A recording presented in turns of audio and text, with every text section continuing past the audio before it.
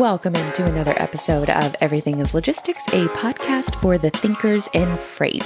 Hosted by me, Blythe Brumleve. And on this show, we're telling stories about how your favorite stuff and people make it from point A to B.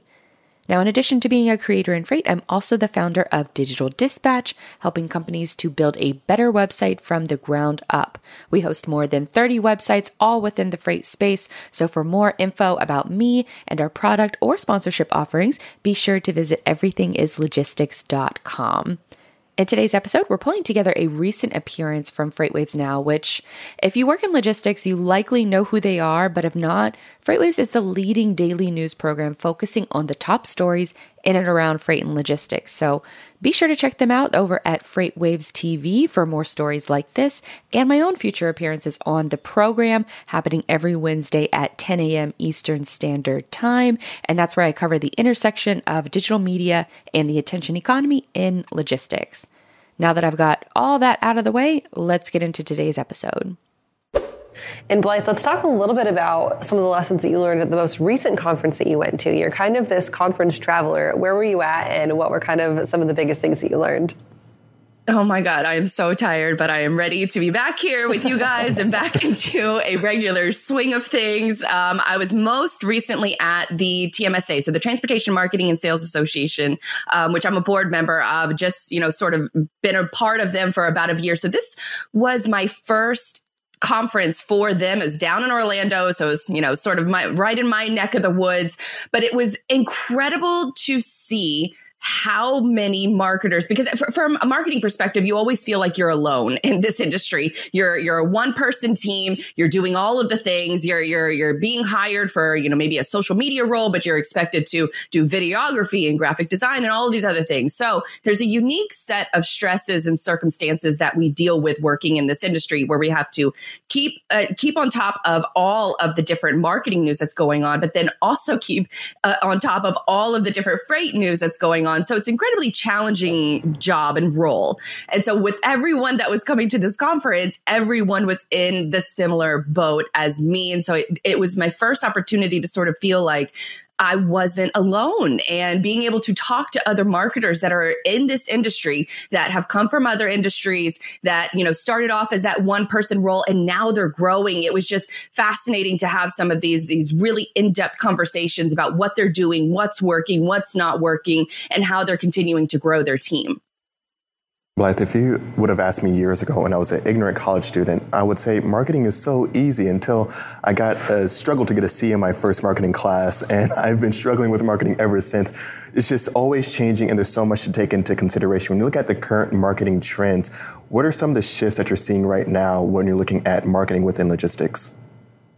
So there were a couple big things that I really saw, especially when it comes to logistics. Is I am somebody who has not the biggest fan of Facebook. And so that was one of the things that was really surprising that I heard from this conference, is that there were a lot of companies that are dabbling in TikTok, and they're getting really excited about trying new different kinds of content that's on TikTok. But then they're still heavily focused on Facebook, and it has a huge sort of reward for a lot of these companies, especially when it comes to driver recruiting, and not only driver recruiting, but driver retention. That Facebook groups are the primary way that they communicate and share different company news and safety updates and things like that with their drivers. And they get those live updates, and it's through Facebook. So Facebook is still, even though I don't cover it as much, like this, talking to these people at this conference, it was like, okay, well, maybe I need to actually download Facebook again and really, start to dive into the features. I really don't want to, but I feel like now that because of so many people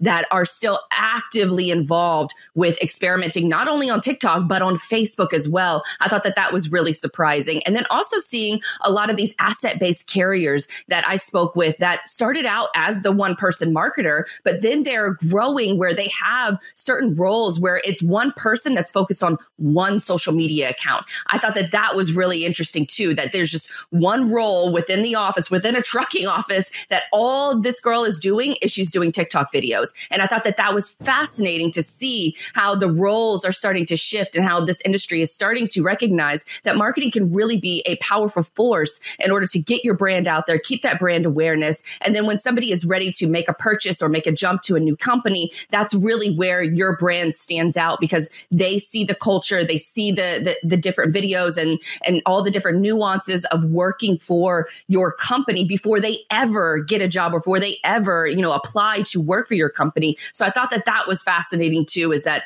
they're using different roles within the marketing sphere and then building on those as the marketer starts to get, more traction, gains more trust within the executive team. And then they can start hiring the positions that they feel really passionate about. And that was evident at this conference. Blythe, I'm interested to get your take on some of that marketing strategy and some of the social media experimentation when it comes to a company brand versus an individual presence. Because there's some folks in some companies, maybe some larger companies even, who might have a really, really good social media presence, who enjoy doing social media, who say, you know what, I like doing this alongside my other job. Maybe they're a driver who started posting TikTok videos and it's getting a lot of traction. But sometimes as a bigger brand, it can get kind of haywire, right? You can get kind of uneasy about the singular person being the brand representation for you on social media. Where does that line sit with these brands? Or are these companies still kind of unsure of where that line is? And then is there a threat for these companies to step in and say, you know what, we're taking over your social media accounts. We don't want you to do this anymore. And we want to really rein it back? Oh, well, I have a couple opinions on that, because if I was working for a company and they told me that I was not allowed to promote myself as part of a personal growth, personal brand awareness, I wouldn't work for that company. And that, I think, is the mindset that a lot of sort of traditional older companies, maybe more established companies have tried to do so in the past until they start to see that it works. That is another one of the takeaways from this conference, is that a lot of the folks there, I don't want to say they weren't necessarily worried about their company, because they definitely were. They're very passionate about learning how to grow that company, because then that can help them in their own personal growth as well. But the majority of the people there were interested in personal growth. And that to me is a huge recruiting advantage, is that if you as a company can invite workers to your company using your social media, using the company page versus a personal account page, then you can offer that personal growth to some of the top performing employees and some of the top performing people that you want to get to come and work for your company. So if you are embracing of it, Freightvana is a great example that comes to mind, where they actively are encouraging their employees to publish to social media. Because guess what? If your employees are testing things out and being creative on their own personal brand, which has a greater awareness than some of your company pages, then what you can do is you can use a strategy called user-generated content, except for the users that you're using technically are coming from your own employee base. And so then you can see what content is performing really well on their personal accounts. And then you can ask them to repost it to your company pages. So to me, it's a win-win. And if you're a company and you're still in the mindset of you're just scared, you don't want the employee to sort of start posting, you don't want them to post crazy stuff, tend to stay away from politics and religion. That's usually the safe area of how to encourage employees to post on social media. But if you are the company that is scared of that, let your employees just experiment with getting their messaging out there, getting their sales calls out there, talking about what they're seeing in the market, because then you can use that for your own personal company pages. But if you're just one of these companies that just don't want anybody to be active on social media, you want all the love to go to your company, then I think that's a little bit of a, backwards thinking, and it's not the way of the future. You're not going to get the best employees if you have that kind of mindset, and you're damn sure not going to get the best social media content. Okay, I'm so glad that you brought up Freightvana, because that's exactly what my next question was going to be. Thinking specifically of Josh, who's really over their entire content marketing team. The first time that I met him at TIA conference back in April, and we were talking about this, and he was like, my interest is in freight, but my passion is creativity. And that's kind of something that I think a lot of folks don't maybe see in this industry, right? Is they think that you have to be so overtly passionate about freight to get into it, and then dabble a little bit in the creative side or dabble in the marketing side. But it's really, you can flip the script on that. You can have passion to be creative and create content, and passion about marketing, and just be a little bit interested in freight, right? And kind of the way that these companies now are taking the approach of this is really highlighting that. Other than Freightvana, do you have anybody else that you think does a really, really good job of that? Oh, that's a good question. I would probably say Freightvana is a perfect example from a 3PL perspective. I would also say Freight Plus. Back when, Kyle McNaught, who is a, friend of the show, friend of a variety of different shows within Freight, he was really leading up the charge for a lot of their content within the building, which I thought was really fascinating to watch from a use case perspective, where he was organizing these interviews from subject matter experts within the company. And so that to me was using your leadership, using your managers, using your VPs, and using the experience from in the trenches, and then conveying that into different social media platforms and podcasts and videos, to me was the most valuable insight. They have market updates and market industries, and how they can take that front line in the trenches insight and then bring it to an audience that can better understand these different lines of business. LTL is a perfect example. I really didn't know outside of what the acronym LTL means, of how the complexities of it, an LTL shipment can move. But that podcast and that from that 3PL broke it down for me. So I'd say Freight Plus is another great example. And then really a lot of the best sort of content that's coming out. Steam Logistics is another one. Rocket Shipping is another one that I would give a shout out to, because they're killing it on TikTok. So I would say those are a few examples, but really where the best content is coming from, and it has been for a while, are the drivers. The drivers are hands down the best social media game in the industry. But today we're talking about marketing and why your marketing needs to be leaner. What exactly do you mean by that?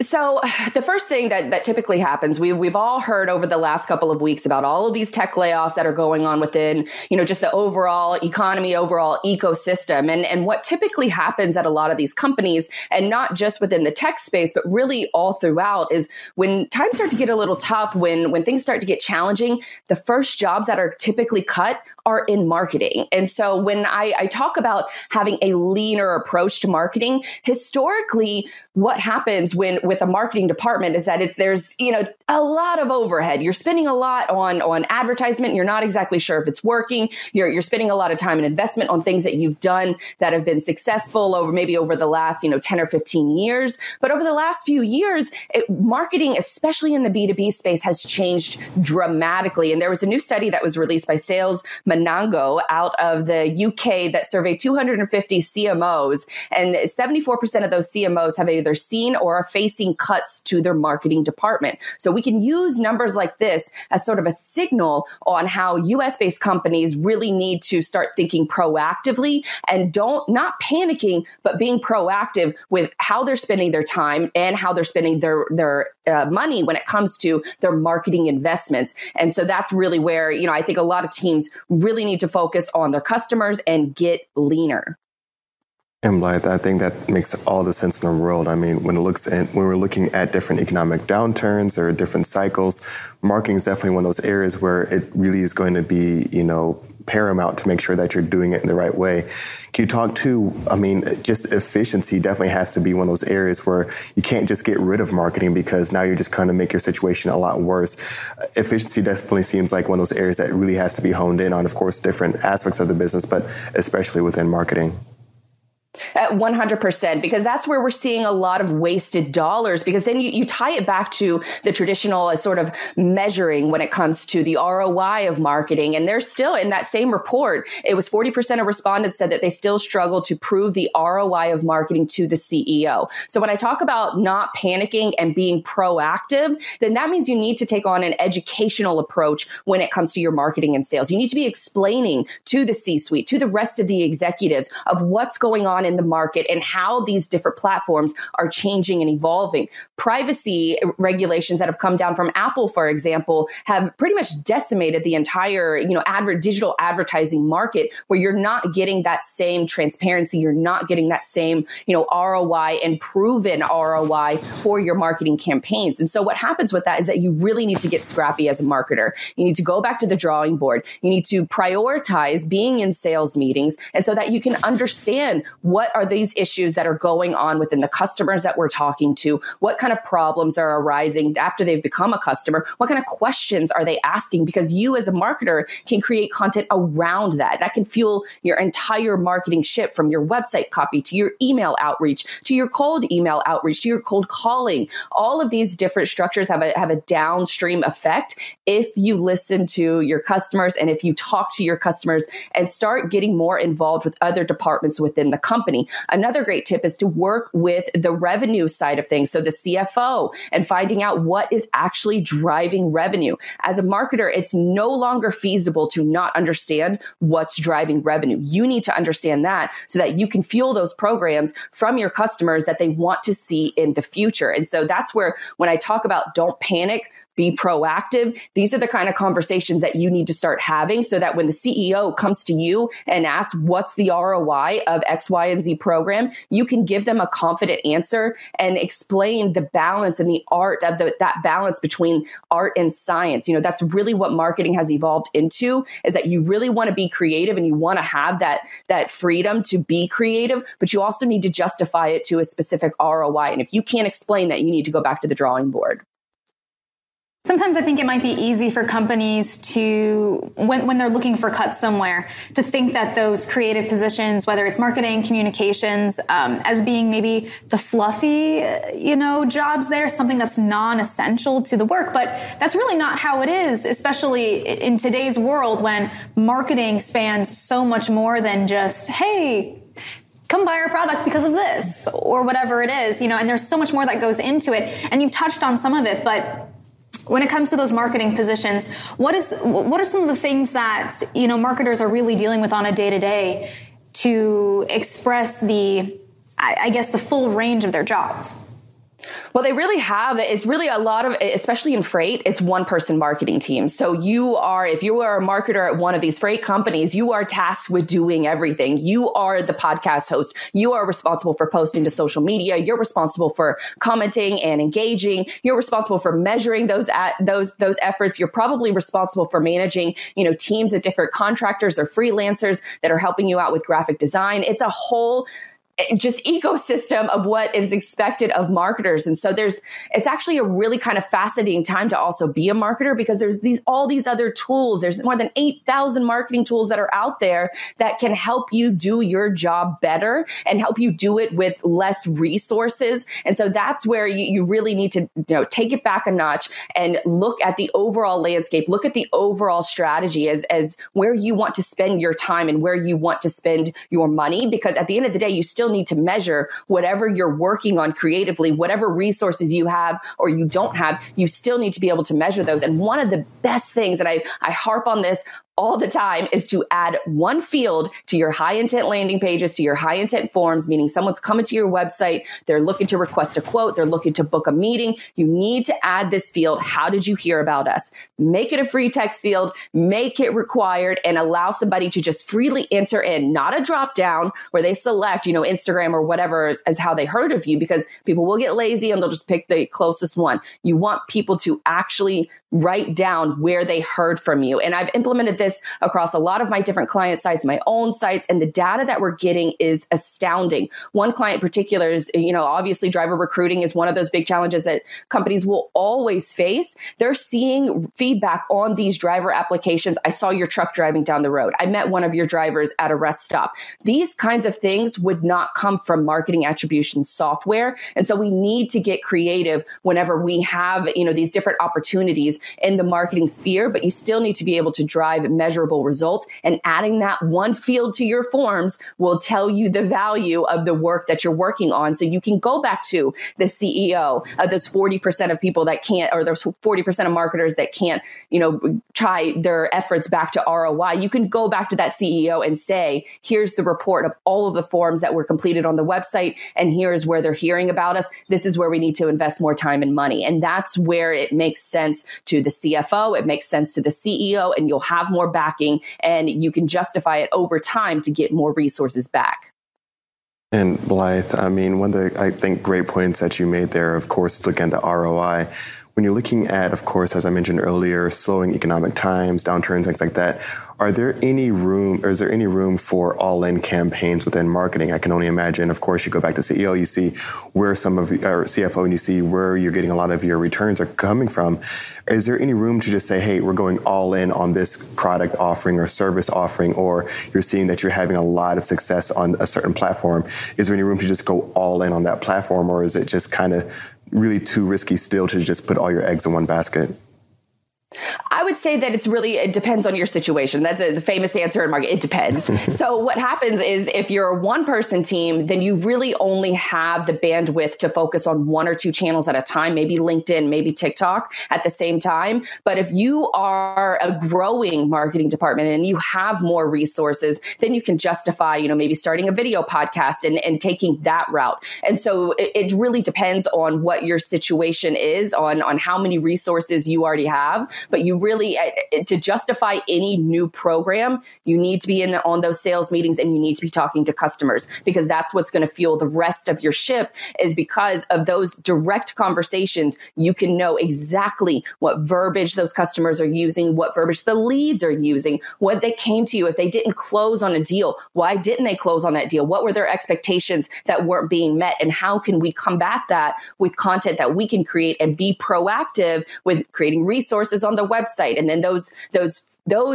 that type of information will then fuel all of your marketing campaigns, and you can resonate, or you can either find out if it's going to resonate with them or not based on how many high intent leads are coming to a landing page, if that trend is going up or down, if people are completing the form, and then what happens after they complete the form. Do they show up to the meeting? Do they actually, have a great conversation? Are they moving through that sales funnel, that sales cycle? And then what happens at the end? Do they close, or do they close win? Do they close loss? Or what is the result of each of one of those? Why did they close win, or why did they close loss? So really it stems back to having those conversations with your customers, but first getting in on those sales meetings so you can kind of have an idea of where to go next and where to invest next.